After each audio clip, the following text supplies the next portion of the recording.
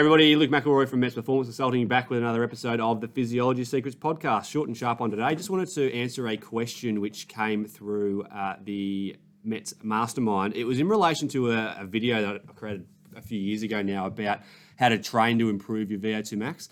So I'll read out the question. It's from Jack. So it's in relation to increasing your VO2 max with high volume training or zone 2. When you say lactic acid shuts off mitochondria, how does this actually happen?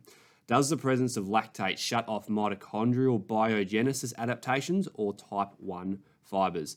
So it's obviously a fairly complex question. I'm going to break it down simply and disclaimer, there's my knowledge in the biological element of this question is limited to my own Bachelor of Exercise and Sports Science knowledge. I'm sure there's lots of information out there, but I just want to really simplify it and break it down into an easy to understand summary. So basically, a background to the question was around when we do zone 2 training, so our high volume, low intensity training, we want to limit the lactic acid in the blood because when we have lactic acid in the blood, we get a decreased blood pH, so we get more acidic blood. And this acidity is a suboptimal environment for mitochondrial biogenesis or mitochondrial adaptation. We know we need mitochondria for glycolysis and for beta oxidation. So whether we want to use a carbohydrate or a fat, we need lots of mitochondria. The more mitochondria, the more oxygen that we can turn into usable energy. So what lactic acid does, because it's acidic, the optimal environment for mitochondria is a blood pH of 7.35 to 7.45, so slightly on the alkaline scale. So it's a very fine range, 7.35 to 7.45. When we have lots of lactic acid in the blood, we go below that range. We go from 7.35 down to say 7.25, 7.3. It doesn't sound like a massive change, but it's a suboptimal environment. And what it does is it inhibits glycolytic enzymes. So all those enzymes that are responsible for glycolysis, turning carbohydrate into usable energy, they start to slow down and become inhibited. It's basically like trying to go for a run in negative 30 degrees and also in 50, 55 degree heat. So you can still do it, you can still function, but it's inhibited. You're not going to perform at your optimum peak.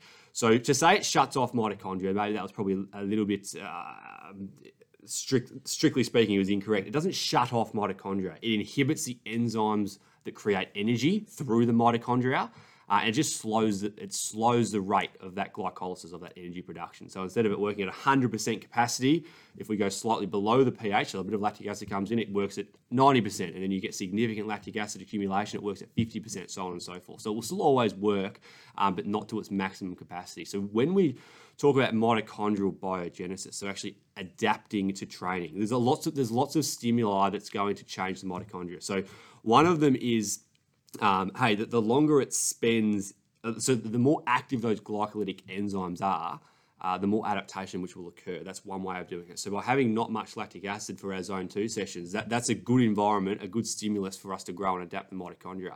But that's not the only way a mitochondria will change. So we can do high intensity training. We can spend time at 95% VO2 max and above, where we are obviously going to have lactic acid present in the blood, but the stimulus there is basically an energy crisis where we have a high energy or oxygen demand, and our body cannot yet create that or cannot supply that demand, so our mitochondria get forced to adapt through a whole lot of complicated processes.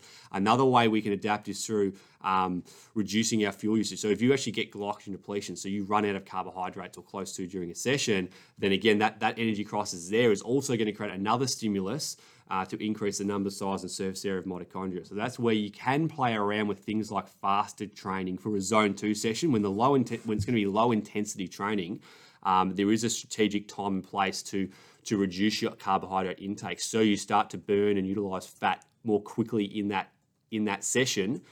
The only downside to it is obviously you're not going to be able to exercise at high intensity if you have no carbohydrates. So you need to strictly keep that zone 2. So in summary of what I'm trying to say here, when we have lots of lactic acid, it is the decrease in pH, the increase in blood acidity, which inhibits all those enzymes that are responsible for glycolysis, which slows performance and is a suboptimal environment for mitochondria to grow and adapt.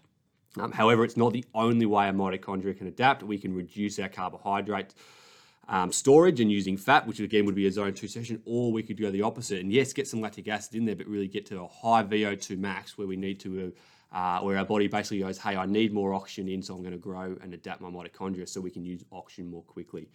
If you want to find out more information about that, Google something along the lines of the effect of blood pH on phosphofructokinase activity, PFK. That's the main glycolytic enzyme. But that's obviously a fairly in-depth and scientific progression to what we've spoken about today. So hopefully that clarifies it. That keeps it quite simple. You wouldn't perform well in -30. You wouldn't perform well in +50. We just need to find that optimal environment of 7.35 to 7.45 pH. Speak to you soon. Bye.